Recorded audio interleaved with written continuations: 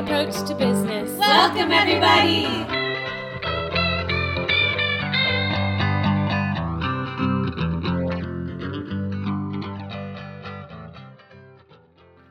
I think that is our deepest longing, to belong to each other and to belong to this larger community of life. And to me, tending to that notion of garden in all its scales is a powerful way to belong. A quote by the incomparable Robert Kummerer. Welcome to Pollinating Purpose, a caring approach to business. I am your host and avid tree climber, Miriam Waliji. I also am the Social Enterprise Program Manager and Coach here at Pillar NonProfit Network. For those of you who are new here, Pollinating Purpose is a show all about supporting organizations who seek to have social impact in the work that they do. Whether nonprofit, for-profit, or grassroots organization, you'll learn key considerations to starting or growing your social purpose business in a long-term and sustainable way. Alongside this learning, you'll also hear from guests who are doing similar work in their own communities. Today, I am absolutely thrilled to be welcoming Jacob Damstra from Urban Roots London as one of our guests. Jacob is a director with Urban Roots London, a non-for-profit farm here revitalizing underused land in the City of London through agriculture, community connection, and education. Jacob has been with Urban Roots since January of 2018 and oversaw the organization's creation and launch of its community composting program in 2019. In his day job, Jacob is a regulatory, litigation, and appeals lawyer at Learners LLP, practicing health, environmental, and municipal law in administrative tribunals and courts. Among other work, he advises nonprofits, businesses, agricultural clients, and landowners regarding environmental, municipal, and regulatory issues, land use planning, and contractual disputes. When not working with clients or Urban Roots London, Jacob is either at home in his garden or orchard with his wife Teal, or at sports events with one of his 4 sons. All of this is true, and so is the fact that I had the distinct honor and pleasure of working alongside Jacob on the board of Urban Roots London. Thanks, Jacob, for joining us. Thank you for having me. Yeah, I'm excited you're here. I'm excited to talk about, in a completely unbiased way. It is definitely biased. One of my favorite organizations. So yeah, if you could share a little bit more about Urban Roots and the work that we do, we can give some context to the folks at home. Absolutely. So Urban Roots London is a not-for-profit organization that's aim is to revitalize underused land within city limits through agriculture by growing high-quality, organically grown produce and distributing it locally in our equitable model, which I'm sure we'll talk about more. But more than that, its intent is to reorient people to how we think about where our food comes from, how it's produced, and how it's distributed on a hyper-local scale. Yeah, thank you. So, you mentioned this equitable model. So Urban Roots London uses a model of thirds principle in not only the food distribution, but kind of it's a guiding principle for the organization. So can you share a little bit about what inspired that model? Absolutely. So after the founders of the organization, as with all things and all social impact organizations, Urban Roots London did not pop out of the ground as a fully formed and thriving birch tree or other impressive plant. It started out as a little seedling of a grassroots organization founded by Richie Bloomfield, Heather Bracken, Graham Bracken, and Jeremy Harrell. These 4 came together with varied backgrounds and skills, but a common desire to address issues of land use and food access in the City of London. While the organization now has a board of directors, full-time staff, seasonal staff, volunteers extraordinaire, and incredible partnerships, it sure didn't start that way. It's taken years, a lot of support, mistakes in learning, and continual work to get Urban Roots London to where it is now and where it wants to grow. Go. You get it. Proved in the first season in 2017 that they could grow food. The next question was, now what? And so they approached me, and I was very grateful to be approached early on and join the board and sit in a boardroom and think about what this organization could do beyond just growing and donating food.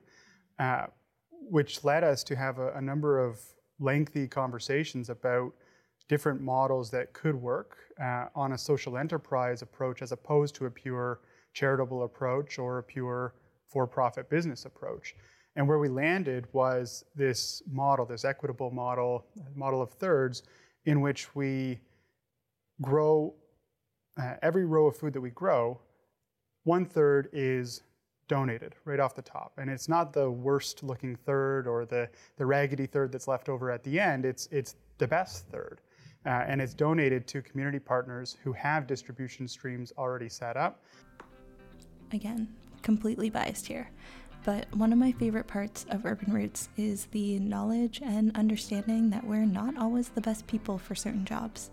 We work with incredible organizations such as Crouch Neighborhood Resource Center, Luso Community Services, Queer Events London, just to name a few, who know the communities they serve best.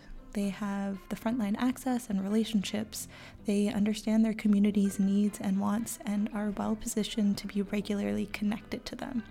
It simply doesn't make sense for Urban Roots to try and step into spaces where the work is already being done. Rather, we can partner with organizations to fulfill a need that they can share with us. I think this really highlights such an important part of the social enterprise model. No one organization can be all things or do all things. An approach of collaboration allows for each social impact organization to really narrow in on their strengths and rely on the support of other people in the ecosystem to achieve outcomes and priorities. To allow for people that wouldn't otherwise have access to beautiful, nutritious food to have that option. The next third is sold at affordable or accessible rates to other community partners or members of the neighborhood. And so they're accessing, again, this organically grown produce for about half the price of what you would pay on the organics aisle in the supermarket. And then the final third, to support our ability to do those other tranches, is sold at market rates, competitive market rates, to partners that are able to access the produce at full price, like restaurants, grocers, or individuals who attend the markets and choose to pay that full price. And we thought that that was important because, as I said, it wasn't just about growing food and donating it. It was about doing it in a sustainable way that could reimagine the way that we think about how food is produced and distributed and consumed in our community. Mm-hmm. Yeah, thank you. For me personally, the journey of joining Urban Roots, from volunteering with the organization to becoming a member of the board, has really helped mold my understanding of social enterprise as a concept, which is really cool because here I am now. And yeah, I remember some of those early conversations around, difficulties in funding and how the funding priorities shift based on, what the current climate landscape is politically. And there's such a dependence on that. And that's why we often see food-based organizations who, aren't able to sustain long-term or are on an exclusively charitable model because that funding isn't necessarily always reliable. So this, concept of being able to self-finance the donation model was something that was really intriguing to me when I joined. Yeah, and it creates a buffer, right? It creates a buffer against uncertainty of funding.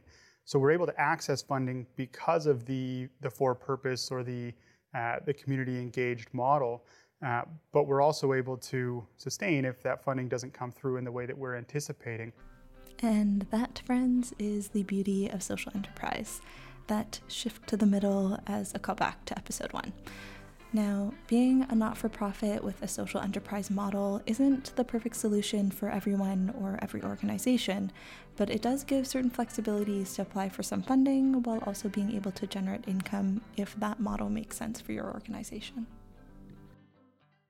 And that's also, as you said, gone beyond just the growing and distributing of food, and it's allowed us to branch out in different ways and apply that same model to education. And of offering programming that provides for agricultural education to youth or to adults in a way that we can do it in the same distribution, where some people are able to pay, some people are able to pay less than what you might otherwise be able to obtain for that educational service, and some just receive it as a donation, or we've branched out in the last couple of years to grow seedlings at the beginning of each year for our own farm, but to grow more than we need so that, again, people can access seedlings, either other social enterprises or not-for-profits for their own purposes, businesses that want to grow food, or individuals in their backyard. And that, again, allows us to have a little bit of an income stream to buffer against the need for constantly seeking funding from third parties or government entities. Yeah, thank you. So, we've kind of touched on this a little bit already, but how does the social enterprise model fit into the long-term planning and viability of the organization? And, beyond that, what are some of the benefits of this kind of model for specifically a nonprofit? And, what are some of the barriers as well? So the way that I think about social enterprise, and I'm sure that it might differ from others, is just it's a flexible way of thinking about operating an organization. See, flexible. I didn't even tell him to say that. And it allows you to think both, the words are instructive, think both about the social impact that you're having, but also think about it as an enterprise, as something that can be self-sustaining and should intend to be and aim to be self-sustaining.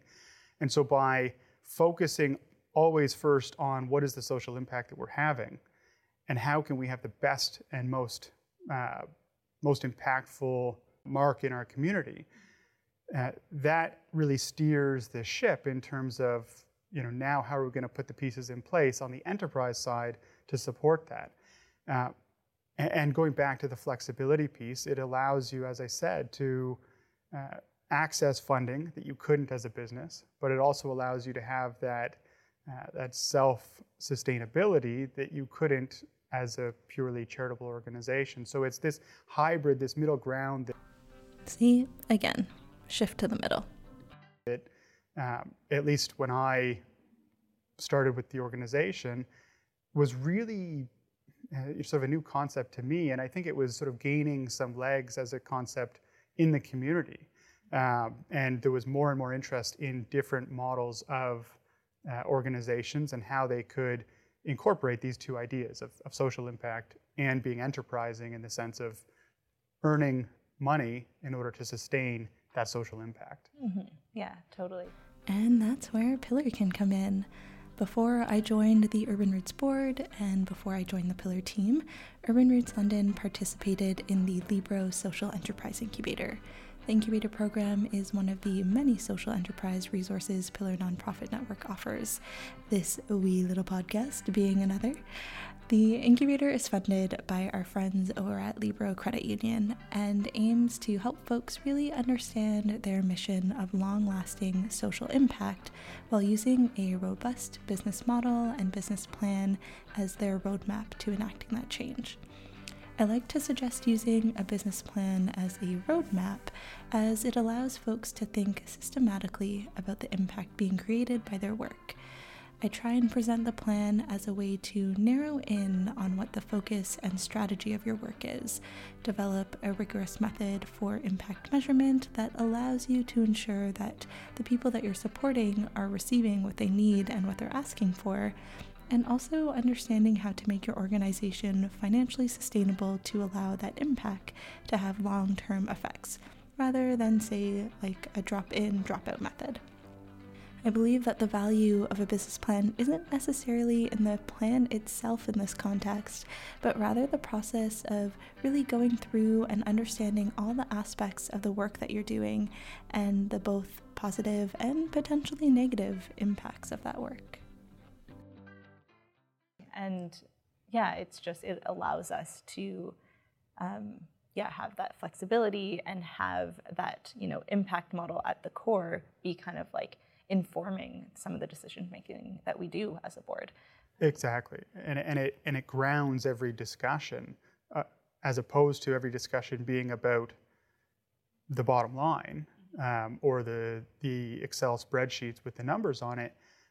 It's always starting with, what are we doing to have an impact in our community? How can we expand how can we gain more expertise or mastery in our current domain and build on that. Mm-hmm. Yeah. Okay. Now, this isn't to say that the finances aren't important. They sure as heck are. An organization wanting to create long-term impact needs to be around long-term, which means having the financial resources to fund the operations of the work. What we're trying to get at here is that the bottom line, the financial gain, that isn't the goal. Instead, it's a tool, an important tool, but a tool to achieve those impact priorities your organization has. And, knowing that there are many difficulties in, trying to break the mold and do something new, can you speak to, particularly with your background on a regulatory perspective, like some of the challenges that we've faced, in trying to do things differently? One of the most, I think, difficult but also fulfilling challenges with an organization like Urban Roots London, like other social enterprises that are doing things differently, is educating the community, both our stakeholders, our customers, our clients, but also the government entities that regulate businesses, organizations, and in particular agricultural organizations, on what we're doing and why, and then sort of teaching them how to fit what they see as a square peg into a round hole, or vice versa. And so it's really breaking down the intention behind the different regulations or municipal bylaws that might apply, and working with the regulatory folks, the staff at the City of London or the ministry officials at the Ministry of Environment, to have a conversation around, this is what we're doing, this is why, and here's how we think it fits within the currently existing model, when you tilt your head a little bit and look at it slightly differently. Because the reality is, with these social enterprises that are doing things in a way that people haven't thought of before, that they haven't seen before, it creates an instinctive, we haven't seen that, so you can't do that. And the challenges will be different for every organization, but they'll still be there. And it's important, I think, to think about those proactively, and not to get caught on your back foot saying, oh, I didn't know that this was going to be a problem, but to actually investigate what is the regulatory regime in which I'm intending to operate, that this organization is aiming to do its work in. And then having those conversations. Okay, so you might be thinking to yourself, but I don't even know what I don't know. How can I be proactive if I can't even figure out the regulatory requirements or the bylaws? I hear you, pal. It is a tricky thing to navigate, and frankly, some things are municipal, some regulations are provincial, some might even be federal, depending on the type of work that you're doing. And if you're trying to do things differently, there isn't going to be some easy breezy checklist to go through. My best suggestion is to try and talk to people. It might be putting yourself outside of your comfort zone a little bit, but hop on your favorite internet browser and see if there's any organizations doing similar-ish work, and shoot them an email. The worst thing that can happen is they don't respond, right? I talk about this a little bit more later, but you can also try reaching out to various city official organizations. For example, the City of London has a business hub that can offer some insights on regulatory requirements, things like that. And you can also reach out to organizations like Pillar. While we might not have all of the answers, we're pretty well connected. Usually we can offer some suggestions of what direction to head in to find the answers that you're looking for.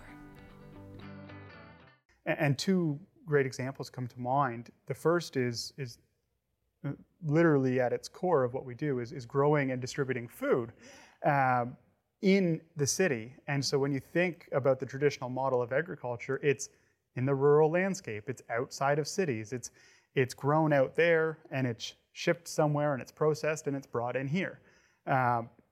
We're totally flipping that on its head, and we're saying we're going to grow right here on this piece of land that wouldn't otherwise be used, and we're going to invite people to this space to commune and connect with their food as they purchase it. But municipal bylaws don't recognize that as a legitimate way of using land. So we needed to work with city staff to say, okay, what's the block, and how do we get around it, or how do we remove it entirely? And that was done, and we were able to get a zoning amendment through the planning application process, which, had we not worked proactively with the city, could have turned into a, you're not allowed to do this, and a combative approach as opposed to a cooperative approach from the outset. And that came up again a couple of years into our organization getting off its feet. And as we started to build on the things that we were doing, we looked around and saw in London that there wasn't a green bin program. There was nowhere for people to compost. And we thought, well, we have a farm. We need compost to amend our soil in an organic way, in a way that sustains the earth that we're taking from. And we just can't produce enough on our own. And we also don't want to keep buying this product.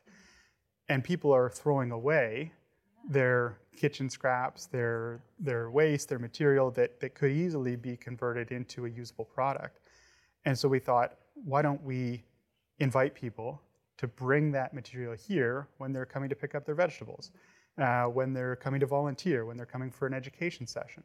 But of course, we stopped having the experience that we did with the city and the planning and the zoning, and to talk to the city staff and to talk to Ministry of Environment officials that regulate waste management about how this would work and how this would fit. And of course, it didn't fit the normal model, because waste is, again, taken from here somewhere else away from site, and it's processed or put into landfill, and just it's separate.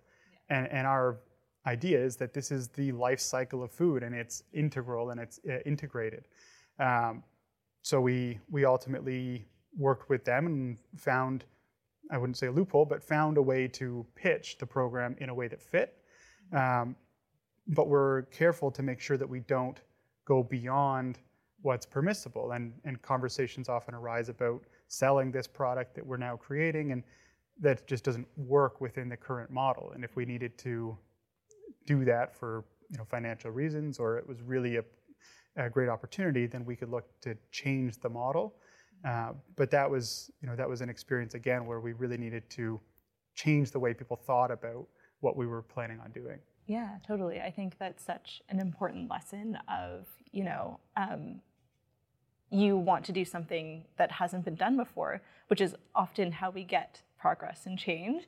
And, to feel or hear or see like that's not possible, like it's okay to ask why not. And it's okay to question, like, how can it be possible? Because sometimes it's just, it is how it is. And that's, sometimes just how processes remain the same, but a little innovation can go a long way.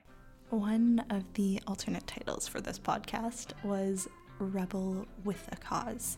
And I think this point kind of highlights that mentality.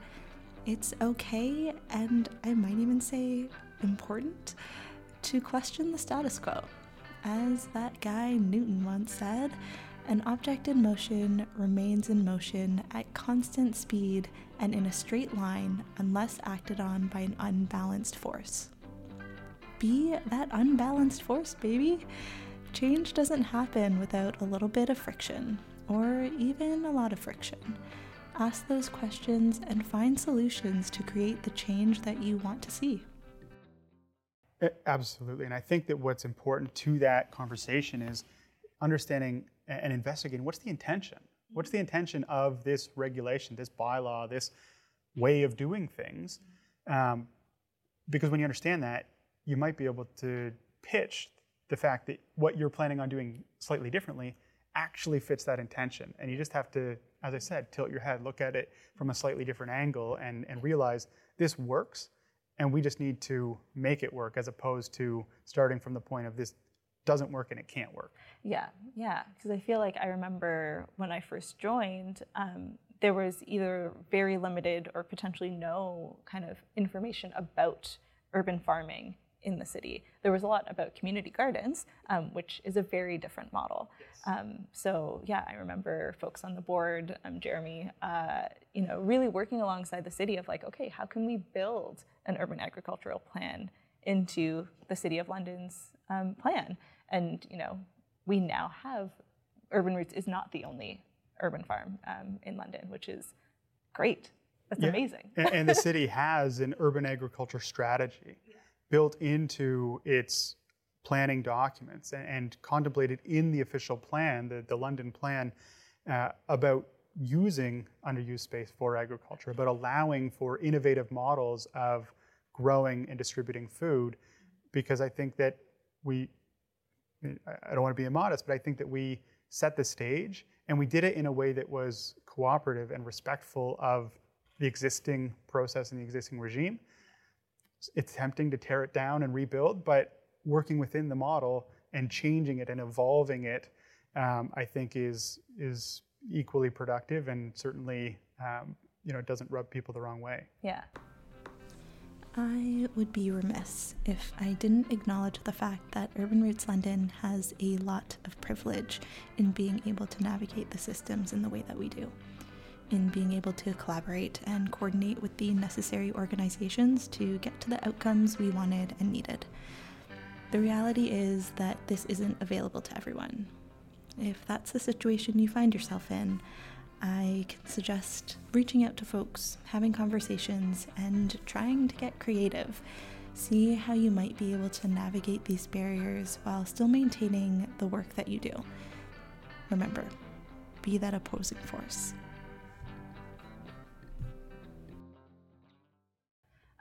So I'm going to deviate from the questions that I sent you. So bear with me. So we obviously have like a real privilege of having you on the board who understands these regulations, who understands this landscape in a way that like I certainly don't. So, if someone who's listening, who's watching, who, is in a similar position of wanting to do something different, but isn't a lawyer, how would you suggest they try and find this information? Like, what could you suggest as a means to sort of navigate this system and learn more about it, so they can advocate for the changes they want to make? So it's obviously going to, the classic lawyer answer, it's going to depend, right? No, it's going to depend on the circumstances. It's going to depend on the industry or the space in which this person, this organization is operating or wanting to break into. But I think that the steps are going to be the same. It's talking to the people who are operating in that space and knowing what they're doing, understanding the regulations, the bylaws, the policies that apply that they're needing to comply with, and then trying to talk to the people that are responsible for enforcing those current rules and understanding the intention of them, and just having a conversation about, I've done my homework. I've learned that this is how things have historically worked. Why, right? And asking why is so important. It's tempting to say, well, that's not fair, or it shouldn't be that way, or just because that's the way you've always done it doesn't mean that's the way you should do it. Those are all potentially valid, but starting with why and starting to understand the intention or the purpose of the regulatory regime is so important, because as I said, then it allows you to maybe not change what you're doing, but change the way you're talking about what you're doing, change the way that you're educating those enforcement officials or the people that are interpreting those policies as to how what you're doing fits, not necessarily with the black and white wording, but with the intention. It fits with the why. And I don't think you have to be a lawyer to do that. It's just about listening and understanding and going beyond what's on the page, going beyond what's in the rule book, and having those conversations about how this works, why this is in place, so that we can, so that this organization, this person, can either slightly change the way that they're doing what they want to do in order to fit, or to try to change the way that these people are thinking about the way they enforce or interpret the rules that are in place. Mm-hmm. Yeah, that's a good point. A little plug for the City of London's Business Hub. So, through coaching and with chatting with folks who are starting things, those questions on like, where do I even find out what sort of regulatory things are required, things like that. And the City of London does have, it's called the City of London's Business Hub. You can reach out to them, and from my experience of chatting with folks there, send them an email, let them know what you're interested in, and they can give you some guidelines on what sort of things to be thinking about, what sort of licenses you need to be considering. And that's just such a helpful place to start to just, be aware and try and be as informed as possible. So when you go into these conversations, you feel confident. For sure. Yeah, and talking to the people there, talking to people at the London Chamber of Commerce, if the enterprise is more business focused, talking to the people at Pillar NonProfit Network, if it's more not-for-profit oriented, and just learning what people are already doing in the space to then figure out how you're going to fit and how you're going to navigate that regime. And I think just talking to people who are doing similar work, I think we have folks who come to us and like, hey, we want to start something similar. How do we do that? And we're always happy to share. And I think that's such an important element of the community piece of the work that we do is, we recognize that we can't do it all. So let's all kind of work together to fill the gaps that make sense for us to fill. And for the most part, people want to see others succeed. So exactly. Yeah. A rising tide raises all ships and all that good stuff. And that was one of the things that we were very intentional about right from the outset in defining the mission, defining the scope of what Urban Roots was going to do. It wasn't just about growing and distributing food. It was also about creating agricultural opportunities for employment, for education, for engagement with food production and distribution, but also to create a self-sustaining model to germinate to new sites, either through our organization or others by sharing institutional knowledge. And we've tried to be within the reasonable limits of our time and our capacity, as open a book as possible for others to learn from and to take some of what we're doing that works and use it somewhere else. Or, as you said, to partner with organizations that are doing something that's analogous, or that it's on a parallel track, or that it overlaps or intersects with what we're doing, so that we can all amplify each other's impact and role. Collaboration over competition. Often when I talk about doing a stakeholder analysis, which is the process of looking around and understanding who and which organizations are doing similar work to you, I often encourage folks to think about how you are similar to these other groups and also what gaps you see in their work.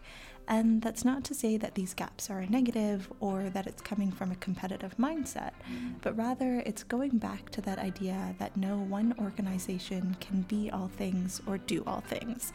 So how can we approach this in a way of collaboration, where we all fulfill roles in this ecosystem to offer a well-rounded support to the communities that we're trying to serve? Perfect, thank you.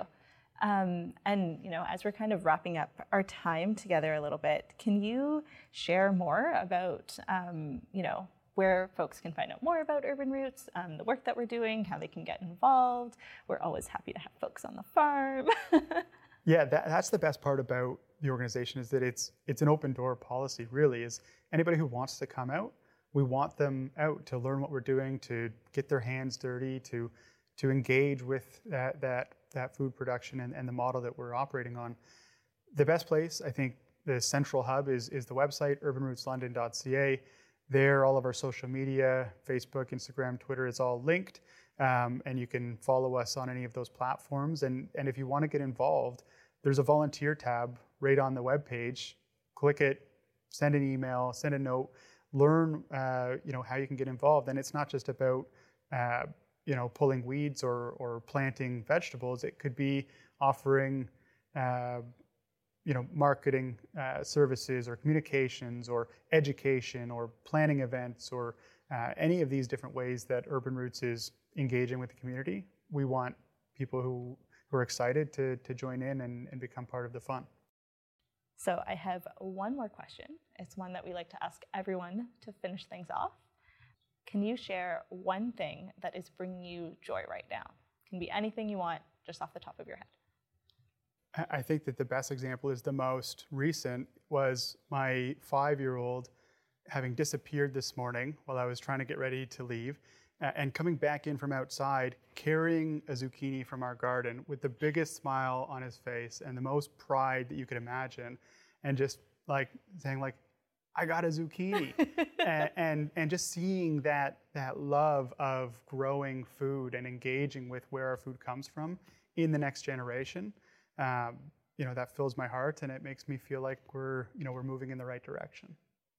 Awesome. Thank you so much, Jacob, for being here. It's always lovely to chat with you, and it's really fun to be able to talk to you in a different context than our regular Sunday board meetings. Yeah, it's been a pleasure. Yeah, thank you for being here. I obviously love the work that you're doing, and yeah, I'm thrilled that we got to share it with folks. Thank you. Thank you again to Jacob Damstra from Urban Roots London for joining us today. This organization is one that is near and dear to my heart, and I'm so glad we got to chat a little bit about it and learn some more about those regulatory things that, frankly, are hard to wrap your head around. So I'm glad that Jacob was able to offer some insight into there too. And so fun fact, Urban Roots London actually participated in the Libro Social Enterprise Incubator that is run by Pillar NonProfit, and I am the facilitator for. So yeah, part of that program is an opportunity to learn some of these things, like, what are some of the regulatory things you need to be thinking about? How do you plan for your activities? And we also talk about, the financial planning side of things, the market research side of things, and the impact side of things. Really talking about how to make that social impact the core of the decision making that you do. So at our early stages, Urban Roots actually participated in that program, and we weren't able to get into it too much with Jacob. But if you are interested in learning more about the Libro Social Enterprise Incubator and the ways in which we can offer social enterprise support, please visit us at pillarnonprofit.ca/social enterprise. You can either find out some information there. There are some resources linked, including the link to the City of London Business Hub, as well as fill out an intake form if you'd like to connect directly with our team to ask some questions or just find out some information. Thank you so much for joining us here on Pollinating Purpose. Again, I am your host, your guide, your business bud, Miriam Waliji, and I am so thrilled that you're here. Thanks.